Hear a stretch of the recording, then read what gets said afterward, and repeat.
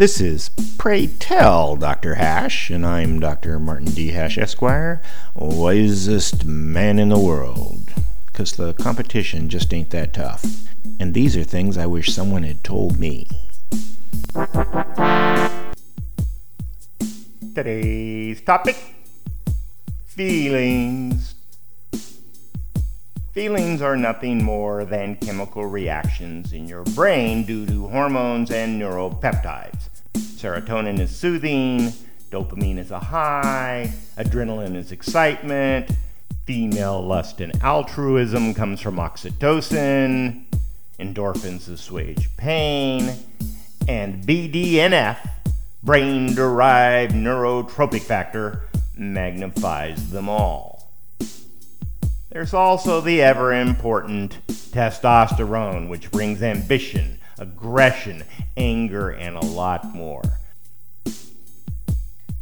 The euphoric feeling you get during a good workout is from the norepinephrine produced when burning fat.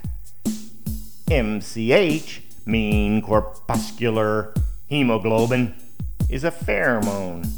Women can smell it. And interestingly enough, it's why opposites attract. These chemicals are where feelings come from and are what motivate humans. Feelings obviously contribute evolutionary. Otherwise, we wouldn't have them. Unfortunately, since feelings are biological and not logical, they must be held in suspicion, especially in a stable social setting where they end up becoming more important than rationality.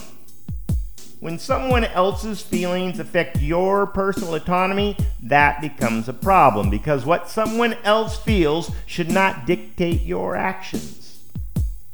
For example, the intense desire to be in control is a feeling, as are envy, anger, and lust, all of which must be kept subsumed to rationality, except, of course, to save the species, which is why feelings are the way they are.